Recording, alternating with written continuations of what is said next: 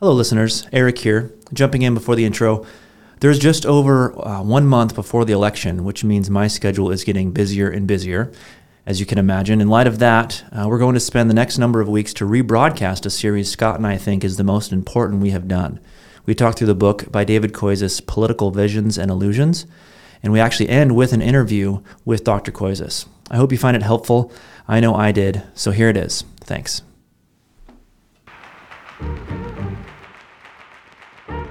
Hello, and welcome to another episode of City on a Hill, a podcast about what it means to be a citizen of heaven and a citizen of the United States. We want to encourage Christians to find their tribe in the church and their hope in the kingdom of God, rather than to seek both in the kingdom of man. So with that, let's get to it today.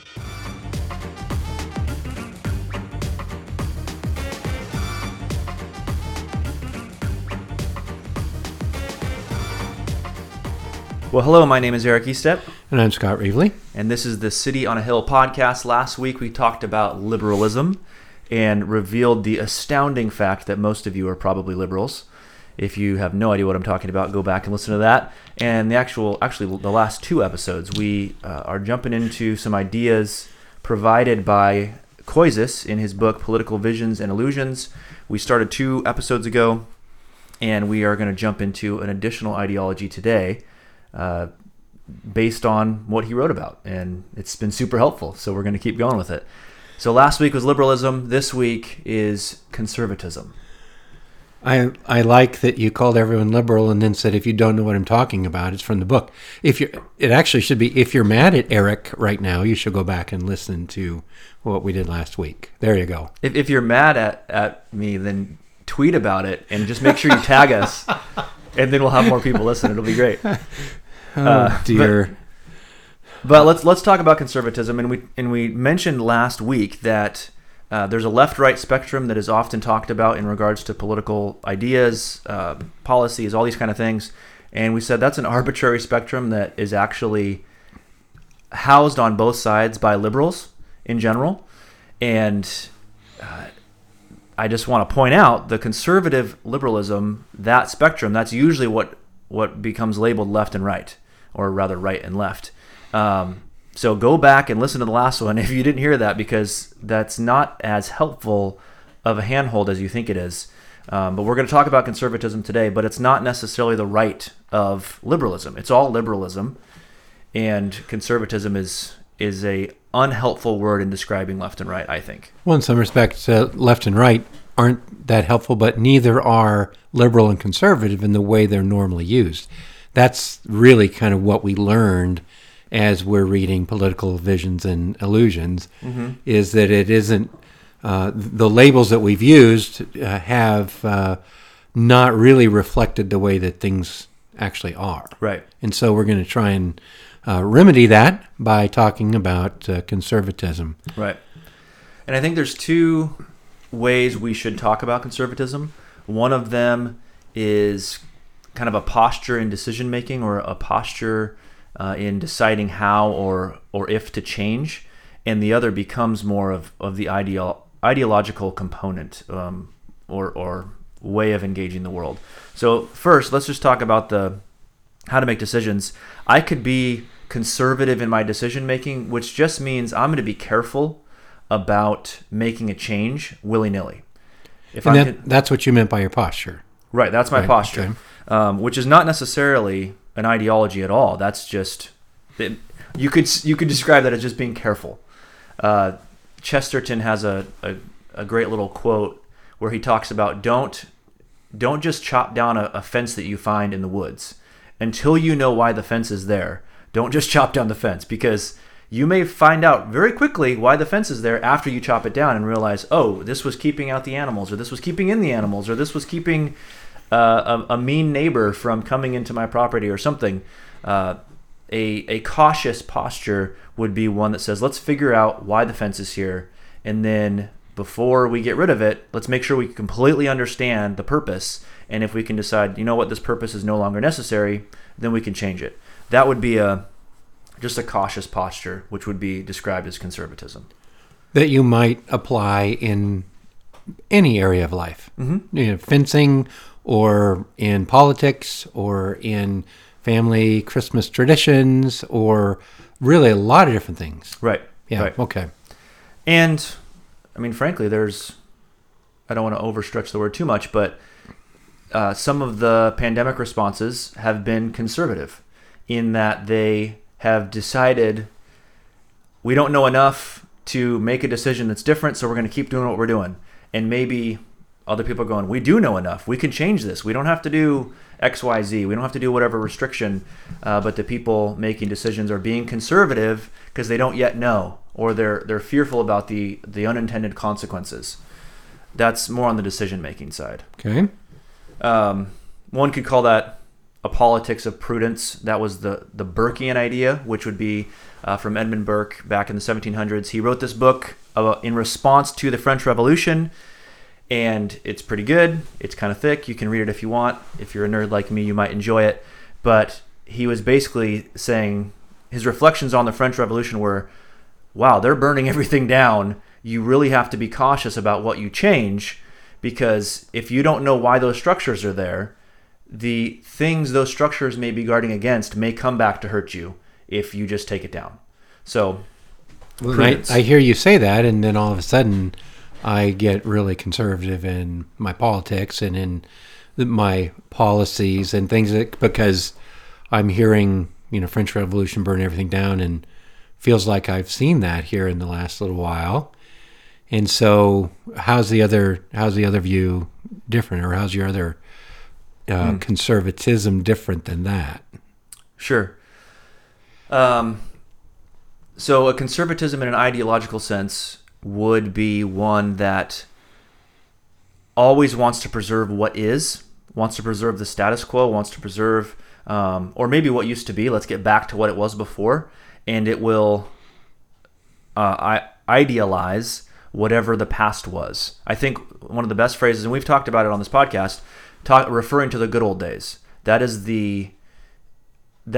almost like the point of conservatism. There used to be something. We want to make sure that the good old days remain the good old days. Let's make sure we go back to that. We're always going to go back to the good old days. And that is taking something potentially good, but making it such that it becomes a God thing. That's where the ideology piece comes in. If I don't have any critique of the good old days, everything in the past was great. Okay, I don't even have a truthful view of the past. And I will bring that in whole cloth with no critique, with no change, with no modification, and I won't allow anyone to point out, hey, you know what, that one thing, part of it was good, but part of it was bad, and no, we want to go back to the good old days.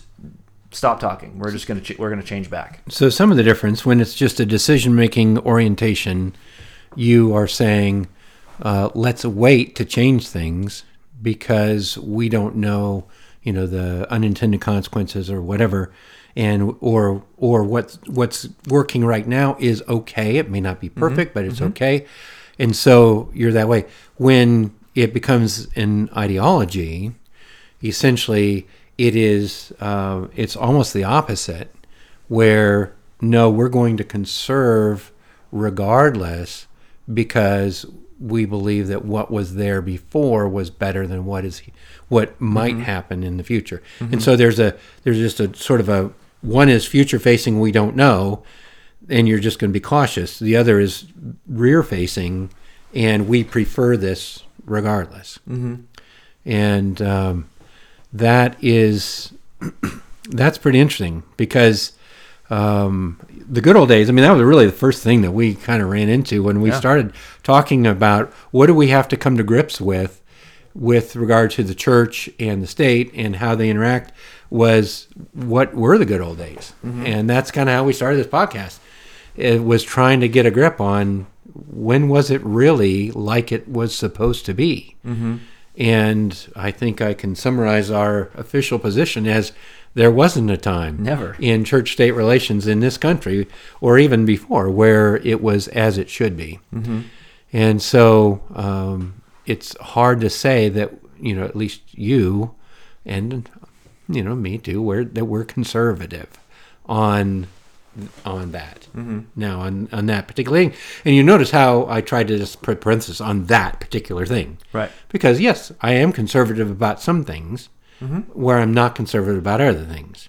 And that's, again, you have to be careful how you use the terms. And a lot of times you just have to be able to say, I'm conservative. Well, in what respect are you conservative? Right. And if you just ask that, that'll really help. Right.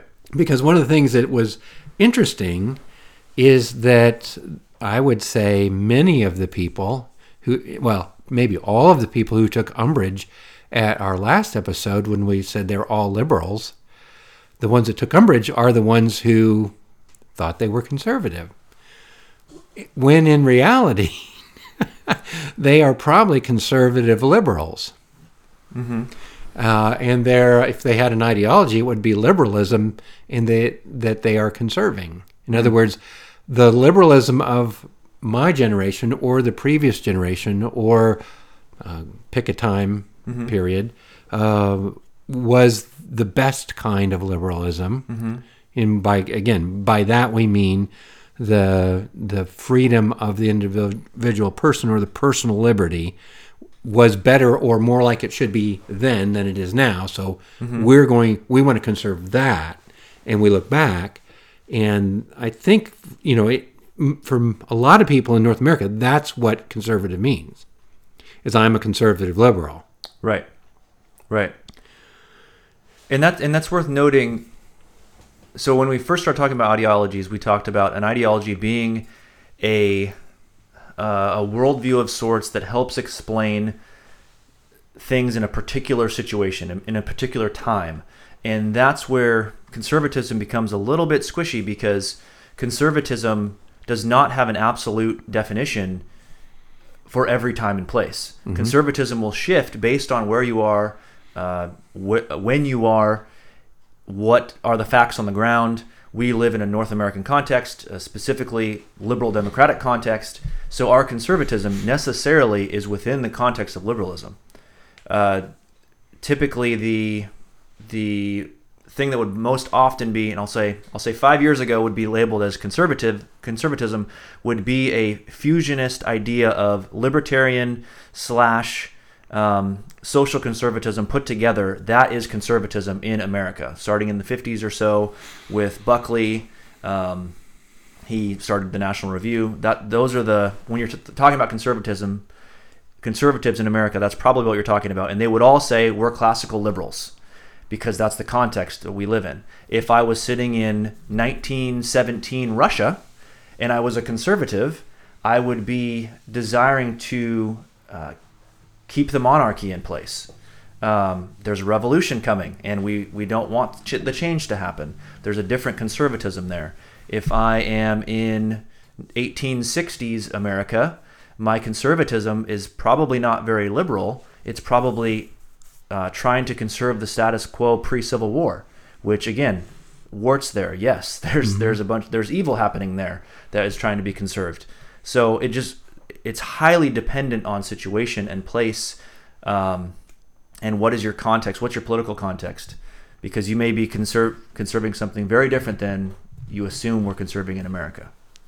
So you could have people in different parts of the world right now both call themselves conservative, and actually hold fundamentally opposed political ideologies. Really, I mean, you could have a socialist who wants it not to change, right? And they are by definition then a conservative socialist, and then you've got the conservative liberals who would never want that to come over here, so they don't want to change. Right. So anyway, I think the reason that that's important is that I think we all have to look at what it is we actually believe and what we think is important, and understand that it's not just as easy as slapping a label on somebody or some policy and saying, therefore, I'm with the tribe that's conservative, or I'm with the tribe that's liberal, or I'm with the left or the right. I think we have to do a little more work, and I think that's what we're trying to get at, is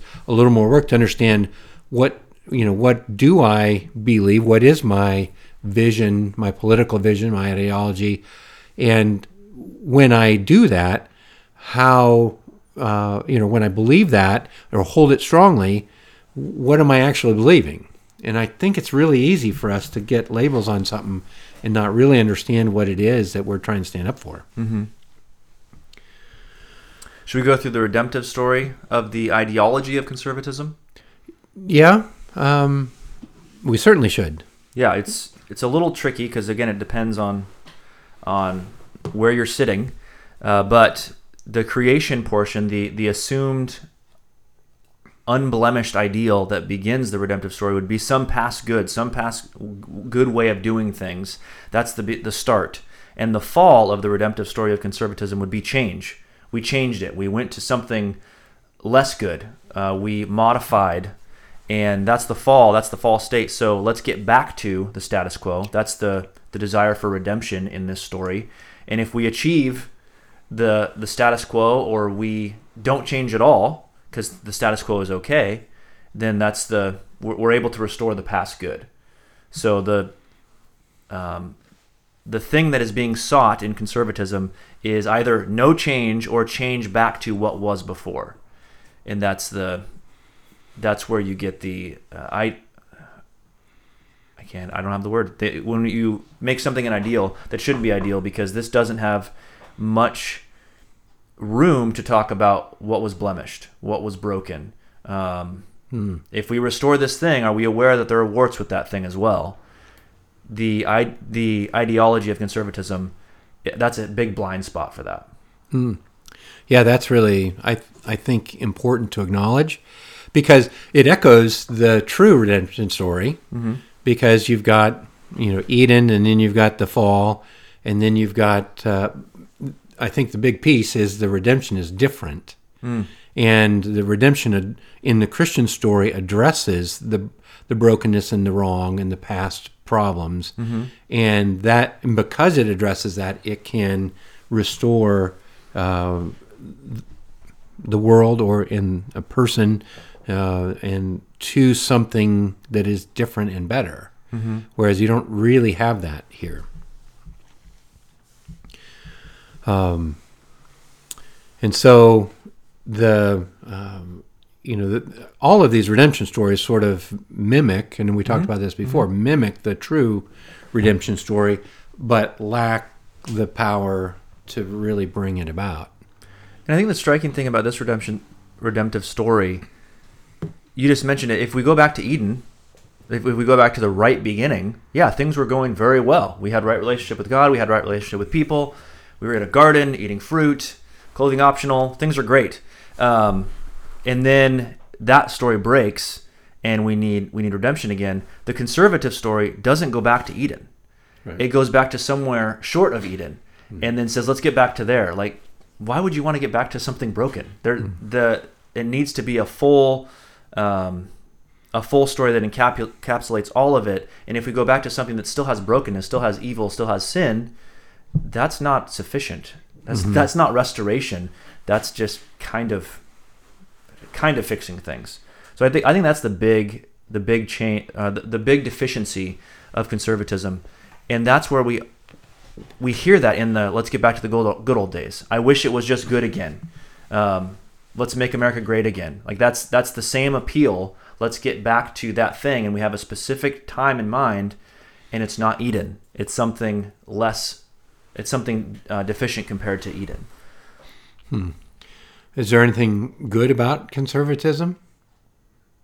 Yeah, I think so. Just like almost by definition, there has to be, right? If I'm going to make something a God thing that is good, there has to be some nugget of truth in an ideology. So that's for all of them. There's some good thing there. There's some good thing there. And maybe that's a tangent, but if I think any ideology echoes something true about the world, it just emphasizes it in the wrong way. And I don't think it would ring true for people if it didn't at least have a nugget of truth. And I'm just thinking about ideologies broadly at this point, not just conservatism, but that's interesting. I think if it was completely false and completely broken, people would go, that doesn't even sound attractive. You're not talking about something true, even a little bit. But I do think conservatism has some good in it. I think the caution there. I think there's wisdom in caution. I think there's wisdom in realizing broken people are making these decisions, so let's not be rash to make these decisions quickly. Well, Well, and in that regard, there is quite a bit of conservatism built into the structure of our government to protect against broken people making these decisions and rashness. I mean, there is a sense in which the machinery of government is anything but rash, in that it just is almost overwhelmingly bureaucratic, right? And so I think that, and that's built in because of this conservative, bent, I think, and view of human nature. So I think you'd probably say that's really good. Yeah. I also think looking to the past and seeing something good is also a good in conservatism. I think it gets idolized, and that's a problem. But that initial look back and go, hey, there's something good about tradition. There's something good about the things that have come before us. And there's often a thankfulness there. And I know from my own generation and my own just engaging the world, there's often just a jettison of everything in the past, which is its own problem. There's a desire for new. And I think the desire or willingness to conserve the old shows that there's something valuable there. But it's when it idolizes the old, that's where the problem is. I've been reading through, is it History of Dogma or History of Doctrine by Yaroslav Pelikan, and he has a great little quote that begins that book. He says, "Tradition is the living faith of the dead. Traditionalism is the dead faith of the living." And I think it's when tradition becomes traditionalism, and again, that's the ideology piece. That's where it breaks. If I can look back and be grateful to belong to a historical Christianity that goes back all the way to AD 33, I belong to a wonderful tradition and there's value there.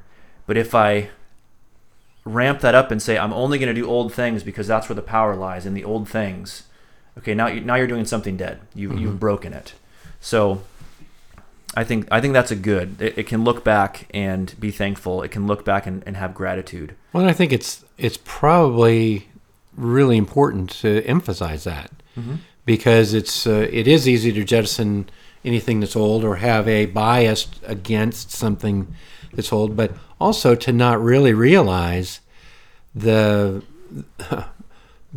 shoulders upon which you stand, and not to and recognize that it might be hard or we might feel poor or whatever, but we have it so good because of what has come before. And that's just something that I think way too many people ignore. I mean, it's just as though conservatives ignore maybe what could be or what that there might be a positive change.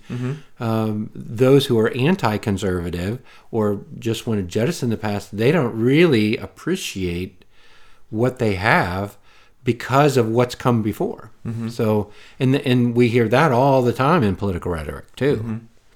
Yeah, that's good. Anything else about conservatism? I think the most important thing, there are two things that I would say if I could sum it up. One is that most of the conservatives that we know are conservative liberals. We are conserving a different vision of liberalism. And I think if we can do that and then say, okay, what actually about liberalism is it that I like and I'm trying to preserve, that will really help us have more meaningful dialogues with one another. And under realizing we have similar assumptions about the world, I think that will really help. And then I think that it will help also to not have just a Pollyanna vision of the past, and to realize that today, yes, things feel broken. And they did before too, and sometimes they didn't feel broken to us because we were somehow protected from the real brokenness in other environments and other communities and other situations, and that we just have to be humble, I think, about the past as well. So those are just a couple things. Right. That's good. I think that's helpful. So that's conservatism. in a quick nutshell. I hope it's helpful. And we'll jump into, we have 3 more, so we'll jump into some more ideologies in the upcoming episodes. To get those episodes, don't forget to subscribe on Apple Podcasts or wherever you get your podcasts. Rate us. If you find what we're doing helpful, a review would go a long way. And if you just want to tweet into the universe or Facebook or whatever, you can just share this with all your friends. That'd be great as well. If you leave a review and rate us, those things help the algorithm so we're more findable. I think we're number 1 or number 2 under the search rubric City on a Hill. So maybe we can get to 1 or 2 on some other things that are less narrow, and that'd be pretty cool. If you have questions, send them to podcast@newlifenw.com, and we look forward to the next conversation.